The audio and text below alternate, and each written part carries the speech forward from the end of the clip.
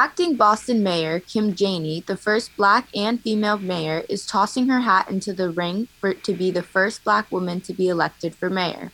WTVU News reporter Patrick Donnelly has more. Janey was sworn in just 2 weeks ago, filling the seat of former Mayor Marty Walsh, but speculation that she would make a bid to become mayor in full existed long before that.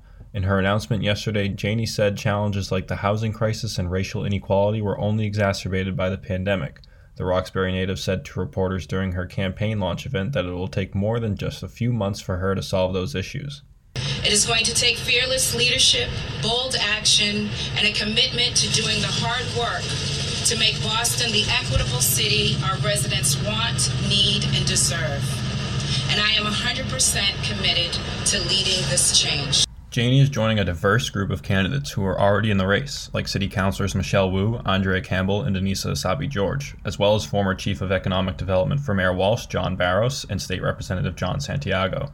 Jennifer Smith, co-host of The Horse Race, a Massachusetts political podcast, says Janey may already have a leg up on her opponents. This is kind of a moment right now where if you look at the broader field of candidates, there seems to be a real appetite for exactly what Kim Janey already offered as a candidate, which is specifically a woman of color who's running on a reform and equity platform. So she was already kind of meeting what the existing field suggested was desired.